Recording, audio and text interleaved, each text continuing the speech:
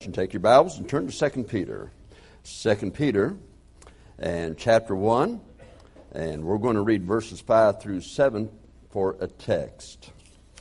2 Peter chapter 1 and verses 5 through 7 for our text.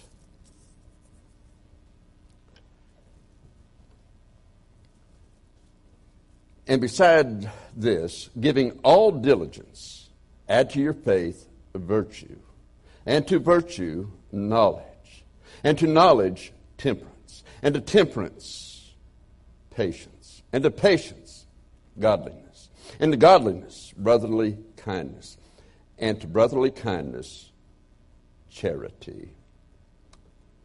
I'm going to read the next verse just because I like it. For if these things be in you and abound, they make you that ye shall neither be barren nor unfruitful in the knowledge of our Lord Jesus Christ. Now shall we pray. Father, I pray that you'd make this word that is your word clear, understandable to everyone that is gathered here today. In Jesus Christ's precious and holy name. Amen. This morning I did something just a little bit different. Usually, for an example, every Wednesday night message right now, every Sunday school lesson I have was prepared through the end of September, easily through the end of September on the Sunday school lessons. This sermon was prepared several weeks ago. I started to say several years ago. Several weeks ago. And this morning I got up and had my devotions and then was driving in and listened to our radio station as I drove in. The Lord just seemed to start giving me some things. And so when I got here, I said, well, I'm going to type this and use it down the road. And started to go over my message this morning and realized the Lord wanted me to use it now. And so what I'm doing this morning is kind of, for the introduction I had, I'm going to change my introduction I had. And I'm telling you, say, well, why are you telling us that? Because I'm going to read it, okay? And for some reason, other people think preachers can't read or not supposed to read when they're preaching. So I just wanted to warn you ahead of time, but I just felt led to change it. But 2 Peter, this book of 2 Peter begins by telling us of the salvation that we have in Christ. And what a great salvation it is. It's the same as the precious faith as the Apostle Peter had. We're saved the same way as Peter. And he talks about the peace and the other things that we have as a result of that. Then he tells us in the text we read today how to be personally equipped for the attacks of the devil in these last days. However, that calls for personal responsibility. These things to add to our lives is he's telling us to add them. So there's a personal responsibility. The Lord took the personal responsibility for those first 4 verses in the saving of our soul. We could not save ourselves. He does it. And so we come to him in repentance and faith and receive the salvation that is so freely given. But then he exhorts us and lets us know that the Holy Word of God is the authority, the standard, and the instructional book for victory in these last and dark days as you go through the rest of the first chapter. And they are evil and dark days. Permissiveness abounds. And when you see that, evil will preach one thing. Evil will preach tolerance until evil is dominant. Then it seeks to silence anything that is good or of God. That's the way it is. When we get to chapter 2, he will tell us about these last and evil days and the things to watch out for, things that will be happening. And so what he's doing in chapter 1 is just kind of like an engineer putting something together to prepare for what's ahead. And as he puts that thing together, he said, okay, here's where you are. This is what you've got. This is what you have to work with. And this is how you can get the job done. And then he tells you what the job is in chapter 2. And it's a daunting thing. Now, it's interesting that in this day that we have media, Hollywood entertainment, and so-called higher education that makes moral life and ethics to be drab, unfashionable, and politically incorrect. Instead, whatever is debauched, demonic, depraved, loose, lax, or licentious seems to be called normal acceptable, and to be desired. Unfortunately, that is essentially destroying the home, the pure and holy faith of the Bible in so many churches that have gone from it, and the dignity of God, country, and marriage. It's also a bad thing that too many Christians have been silent and have allowed their children and grandchildren to be taken in without a fight. Two passages come into my mind about this fight. First is in Ephesians chapter 6 and verse 13. Therefore take unto you the whole armor of God, that ye may be able to withstand in the evil day. And by the way, we are in the evil day. And having done all to stand, stand. Notice what he's saying. You take a stand and then be ready to withstand. Because if you stand for right, you're going to be attacked. Be ready to withstand. But don't quit. Don't ever quit. Don't ever quit. 2 Timothy chapter 4, verses 16 and 17. At my first answer, no man stood with me, but all men forsook me. I pray God that it may not be laid to their charge. In that passage, the apostle took a stand against Alexander the coppersmith for what he was trying to do to the church, to the Word of God, and to all that was right. He took that stand. And when he did, and when he spoke up, these others that were supposed to be with him said nothing. They did nothing. They did not stand with me, he says. They forsook him. They went another direction. And he prays God, don't allow that sin to be laid to their charge. But then he says something else that gives us hope. This is why you should stand. Even if you feel like no one else is standing with you, this is the reason you stand. He says, notwithstanding, the Lord stood with me and strengthened me, that by me the preaching might be fully known, and that all the Gentiles might hear. And I was delivered out of the mouth of the lion. Well, that might have been a physical lion that he was delivered from when they were going to throw some Christians to the lion, but I kind of have more of a thought that Satan walketh about as a roaring lion, seeking whom he may devour.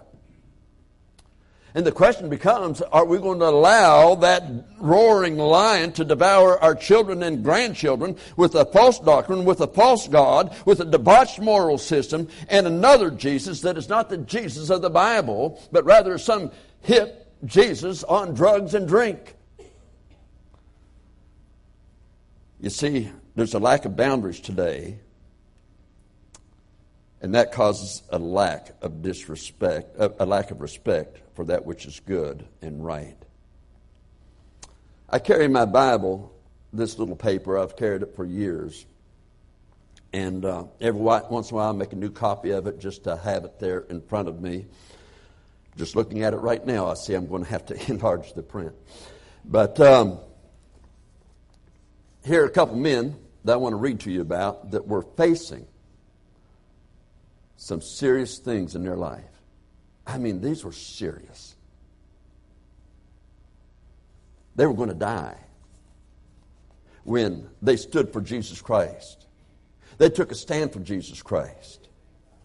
The first one says, 86 years I have served him, and he has done me no wrong, said Polycarp, Bishop of Smyrna, in A.D. 156, before climbing unto the pyre where Roman authorities would burn him to death.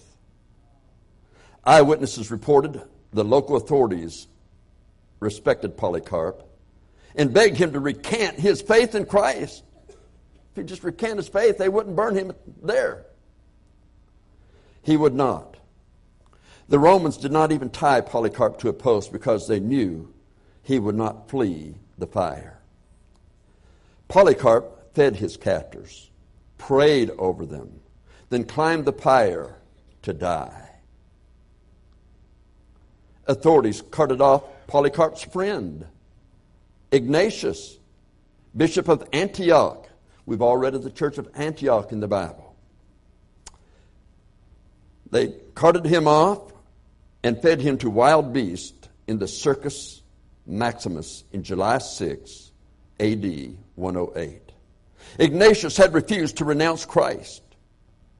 Histories of the time, their personal writings, and the writings of others tell us Polycarp and Ignatius were students of the Apostle John. They vouched that he was the author of the Gospel of John as well as the Revelation. John installed Polycarp as the bishop of Smyrna. The Apostle Peter placed Ignatius in charge of Antioch. Those men sought God's will as who would take their place. And obviously those men did a great job in taking his place. One other quote here that I also keep in my Bible. I will stay in jail to the end of my days before I make a butchery of my conscience. That was John Bunyan, who was imprisoned for preaching and wrote the book Pilgrim's Progress. So yes, we have a personal responsibility. There have been people that have walked down that road throughout history, as we've seen just in some of these things today. I think that we are there. We already find out in foreign countries that there has been, in the last 100 years, more deaths for the faith in Jesus Christ than there was in the previous 1900 years before that. And we don't see people being put to death in this country for their faith and standing up and witnessing for their faith. But now they're wanting us to go to jail. They want preachers to go to jail. Matter of fact, Brother Mark, poor guy, he's got to mark down every time that we say something that is politically incorrect for the FCC. For an example, LGBTQ, XYZ, the whole gamut. If we say anything about that, then that's got to be marked down.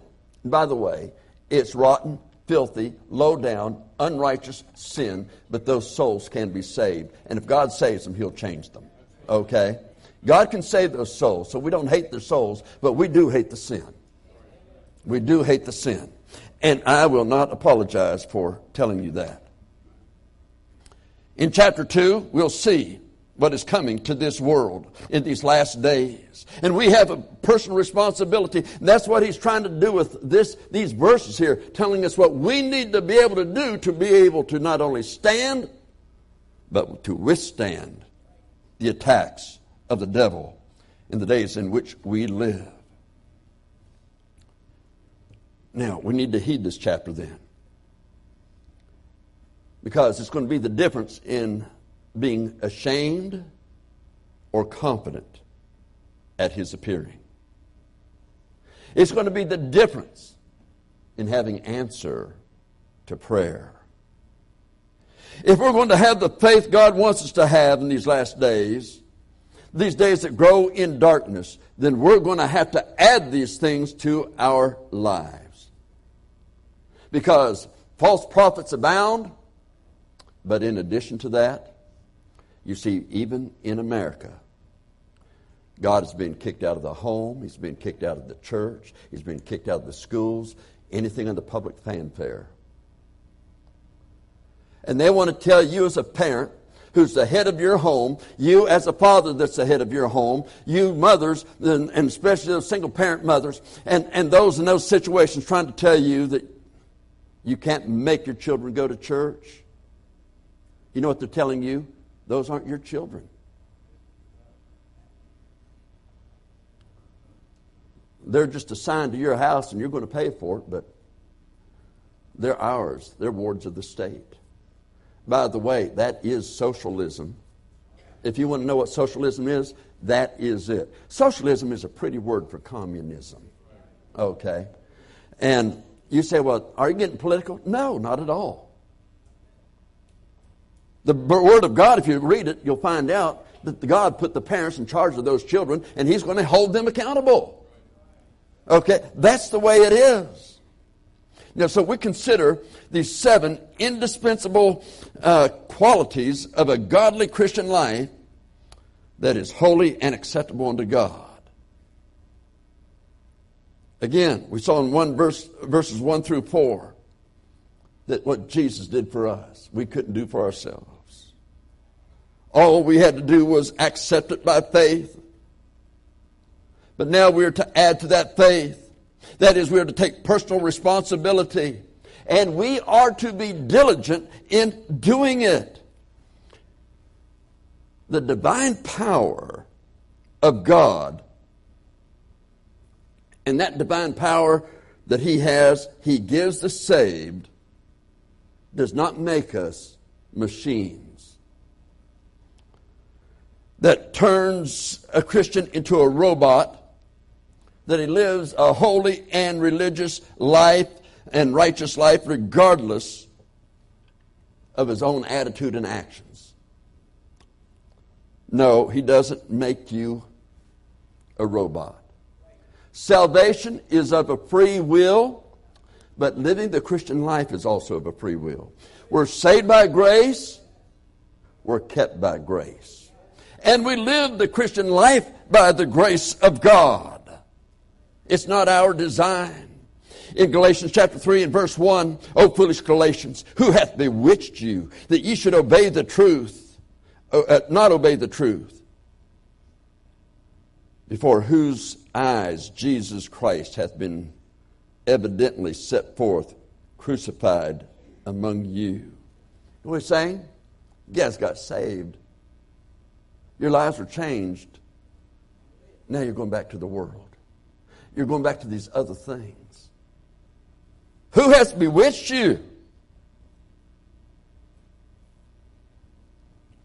The divine nature received as salvation does produce a change in our life. In the life of a sinner who receives Christ as Savior.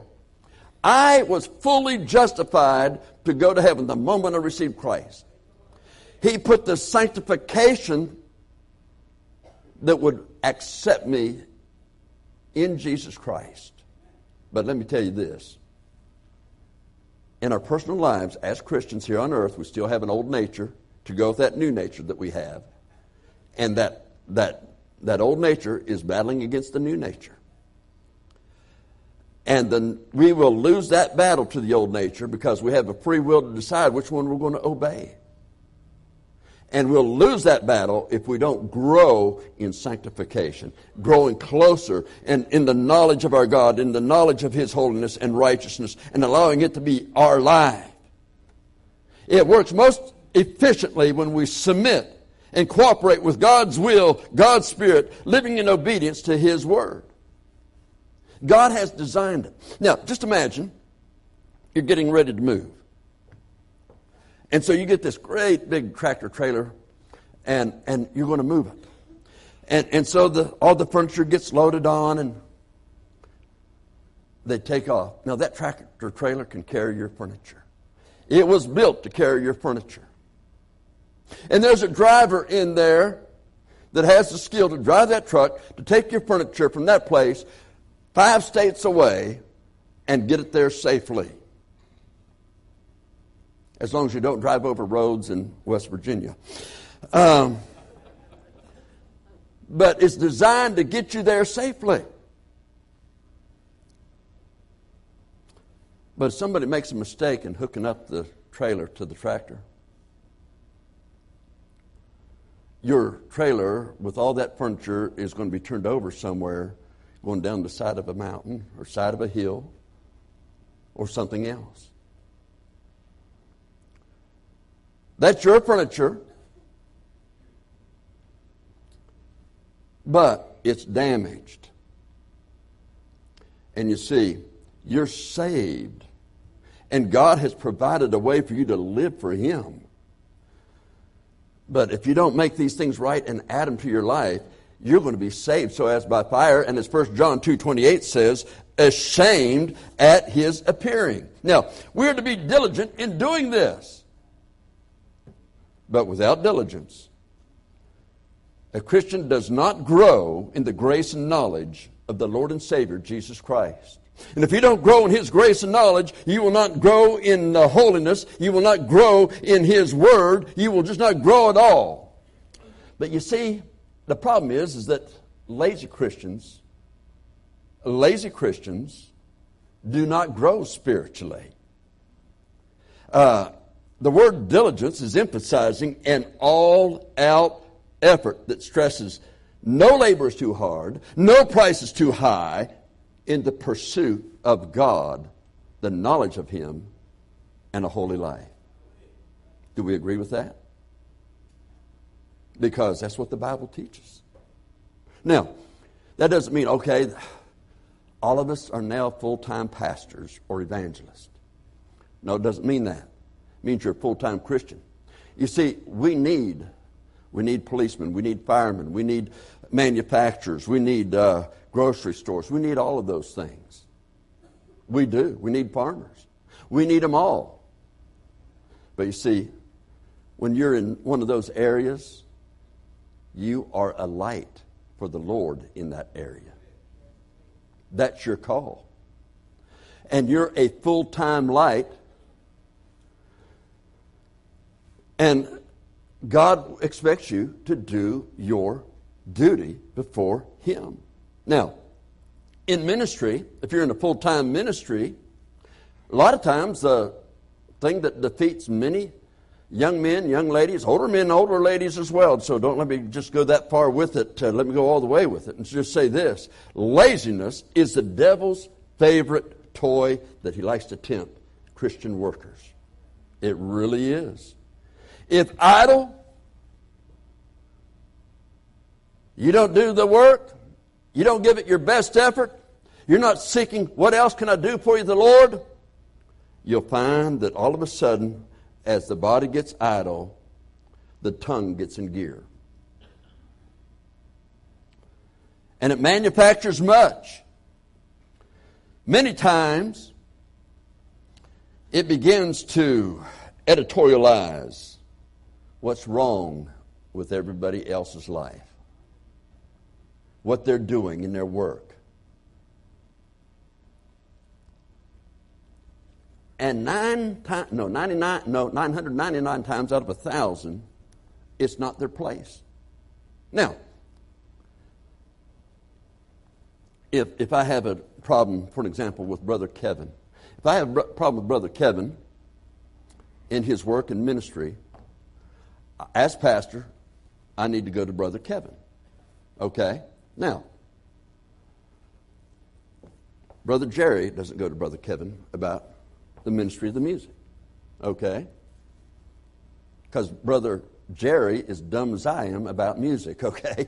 So, but no, because that's not his position. And many decide that they're going to attack fellow believers in their own local church, many times in their own family, because they're idle. So that's the thing they have to do, to find fault with what's ever going on. But for some reason, they don't appreciate it if things are going against them and they're finding fault with them. Now, I'm saying that because Jesus Christ said a house divided does not fall. Now, hopefully we don't have that problem here. Now, we've had problems like that before, but God always straightens it out if we let Him.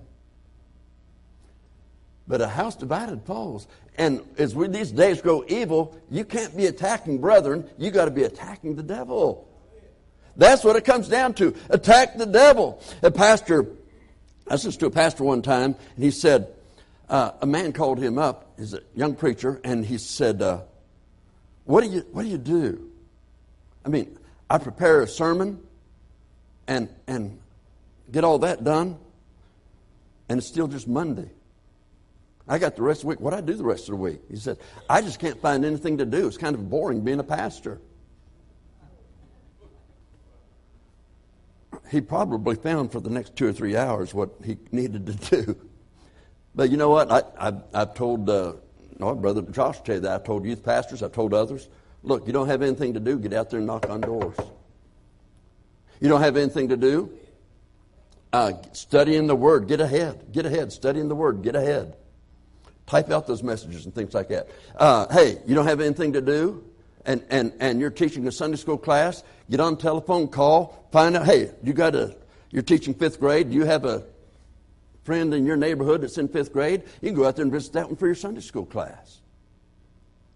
In other words, You can get busy. You've got time in prayer. The bus ministry can use you, whatever. You say, man, I got all this time. Then get busy for the Lord and don't sit around and find fault with everybody else. You see, because then these things are not added to your life. Now, we have an example for us in the best person that could have ever given us an example, the Lord Jesus Christ. In Isaiah chapter 52 and verse 10, it says, the Lord hath made bare his holy arm in the eyes of all the nations, and all the ends of the earth shall see the salvation of our God. Basically, he's just saying, look, when Jesus died on the cross, that was for all sin, for all time. Not for our sin only, but for the sin of the whole world, 1 John 2:2 says. Okay, so he died for the sins of the whole world. That's the Bible. That's the Bible. Now, Jesus did for that, and he told his disciples to take the gospel to the whole world. The whole world. Jerusalem, Judea, Samaria, and the uttermost parts of the earth. Take the word of God to them. Take the way of salvation to them. Take this gospel to them. He told them. Isaiah chapter 53 verse 1, who hath believed our report, and to whom is the arm of the Lord revealed? Again, makes bare his holy arm. The arm of the Lord is revealed. What in the world does he mean by that? It pictures a man rolling up his sleeve. And he's getting ready to do some heavy, hard work. Maybe he's got to lift some weight. Maybe he's got a shovel. Maybe he's got to do something. But boy, it is extremely heavy, hard, and it's just not something that you do in a suit. I became the object of laughter and made fun of in my first church because we had volunteers that mowed the yard, a small church starting out. One had mowed the yard and probably didn't take their medicine that day because there were blotches here and blotches there. I'm in a three-piece suit. You know, back then they wore a vest. I'm in a three-piece suit. And I said, man, I'm just going to hit that little blotch over there. And so I got out there. I'm still in the three-piece suit, and I got that little blotch. Started to go back, and I looked back. The blotch is lower than the other grass. Now I ended up mowing the whole front yard on a 4-lane highway, people driving by, and there's a guy out there in the three-piece suit. I said, man, I got class. Okay. They said, idiot. But still, that wasn't rolling up the sleeve. That was just pushing a mower. So when he says bear the arm, he's talking about hard, heavy work. I mean, it is straining. It is hard.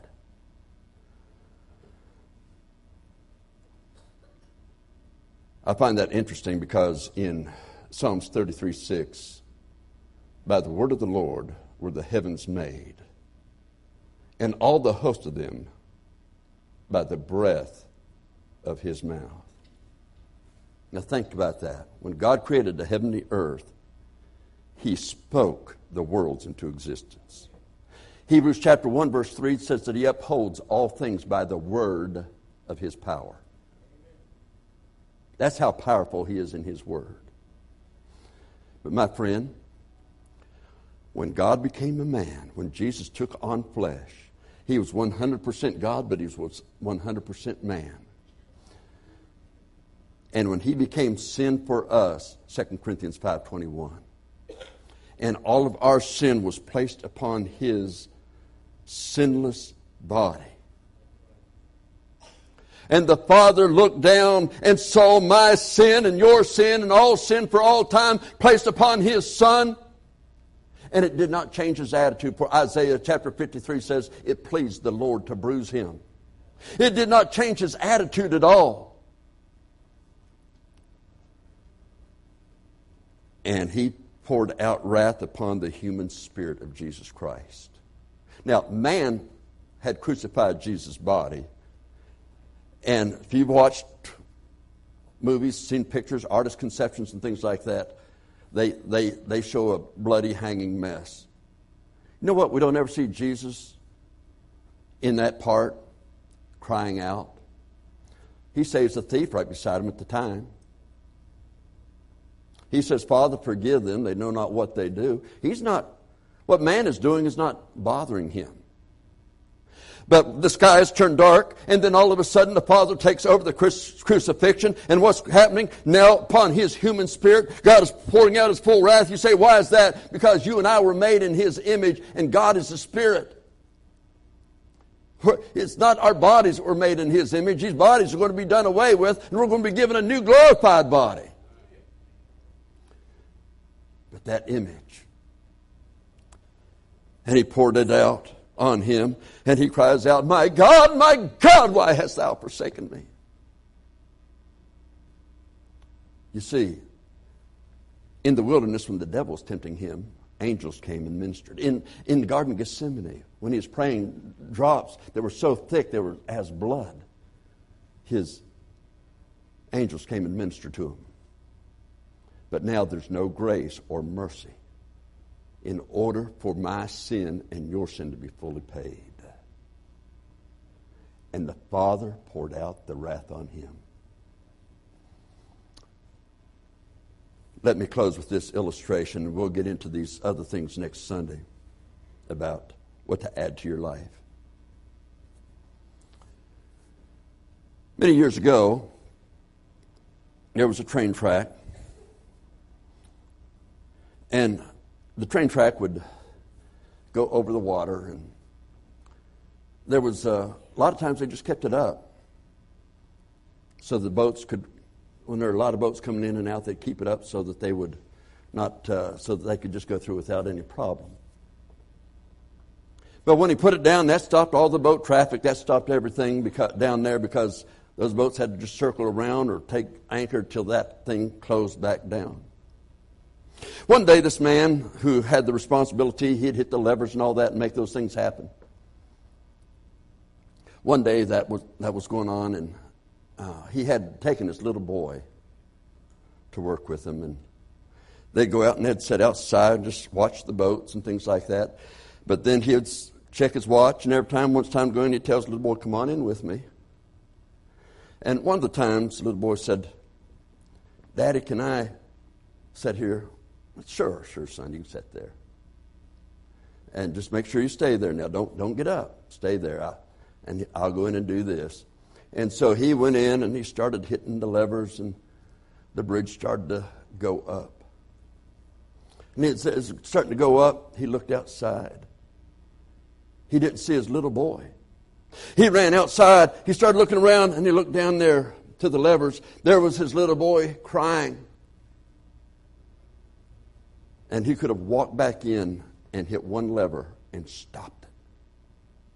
Stopped it right then. Just like Jesus Christ on the cross could have just spoken the word and come off that cross. He could have stopped it right then. But he realized if he does that, there's going to be an entire passenger train filled with people that are all going to perish.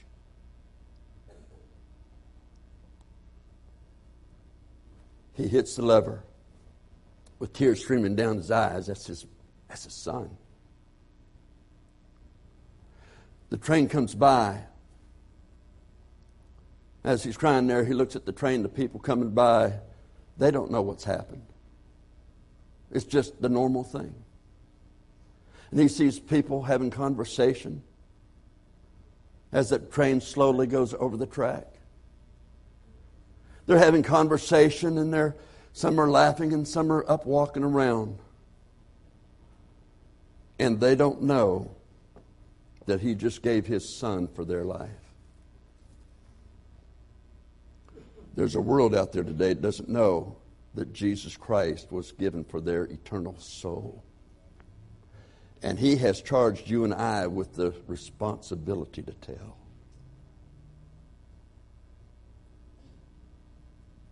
How ashamed will we be if we won't even invite someone to church to hear the gospel? You see, my friend, God's attitude about sin did not change when it was His only begotten Son. He too could have pulled the lever and stopped it. But God so loved the world that He gave His only begotten Son, that whosoever believeth in Him should not perish but have everlasting life. He gave His life for you and me. He died on the cross bearing every sin I ever have or ever will commit at that time. When He was dying for me, I wasn't alive, but even looking ahead to 2,000 years, my sin would be upon Him. And Jesus paid it all for all of us. Well, they buried Him that day. Put Roman soldiers in to guard the tomb. But Jesus Christ arose, victorious over hell and the grave. Now the Bible says that only He in Revelation 1:18 has the keys of hell and of death. Therefore, He said in John 14:6, I am the way, the truth, and life. No man comes unto the Father but by me. And the way you come to Him is this, believing that Jesus Christ was God come in the flesh. And He came for you. He was without sin, and He died on the cross for every sin you ever have or ever will commit. Believing He did that for you. He died for you and was buried and bodily rose from the dead. Instead of your way, now you turn to Him and you give your life to Jesus Christ. Now your life is His. He's Lord instead of you being Lord. And His promise is everlasting life. And my friend, I can tell you, God does not lie. And so, just like that man pulling the lever, that was his little boy, and he didn't know the people on the train. He didn't know the people on the train. But duty demanded it.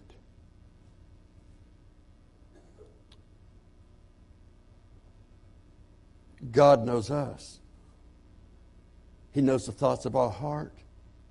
He knows our actions. He knows that we are so undeserving of eternal life. God loves us, but He doesn't always like us, does He? Because I don't like anybody that's trying to hurt me. I can still love them, but I don't have to like them. I don't have to like what they're doing. What we have done to God through our own lives, every one of us. He knew you. He knew me. And He still pushed the lever. And His Son died for us. Therefore, God commendeth His love toward us in that while we were yet sinners, just like we are, Christ died for us. And your only hope of eternal life is to come to Jesus Christ. He will in no wise cast you out, but you must come to Him. And then you'll know that you are accepted before the Father in Him. Not your works, not by works of righteousness which we have done, but according to His mercy, He saves us. But you must come to Him. Won't you come to Him today? Let's bow our heads.